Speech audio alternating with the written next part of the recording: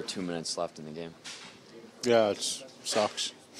Obviously, because we fought all game, we played hard all game, and the last two periods, I thought we were really doing some good things. And mental breakdown leads to a goal, and kind of hurts. That stings a little bit.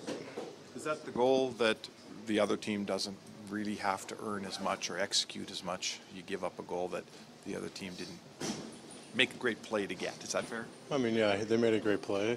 I mean, the guy held on to the puck, he popped it to the middle, and they had the third guy coming down low. So, I mean, sometimes you got to tip your cap, but obviously we can't have that happen with 2 minutes left. Hopefully, we got to drag those things in to overtime or try to win it. So this one slipped away from us, I thought. So nothing we can do about it now. We just got to find ways to bounce back and play against Pittsburgh. 2 games in a row with 1 goal in the 60-minute regulation. That's, you got to score more than 1 to win consistently. I think that's fair. How come it's not going in? Well, I don't know. I think you also got to let up 1 too to defend. So I think it can go both ways. Don't you agree? Sure. Okay. But you're not going to win 1-1. Like, you got to have 2 to win is all I'm saying. And you got to defend too. I think you got to defend too. So sometimes the pucks don't go in. So I don't know what else to tell you.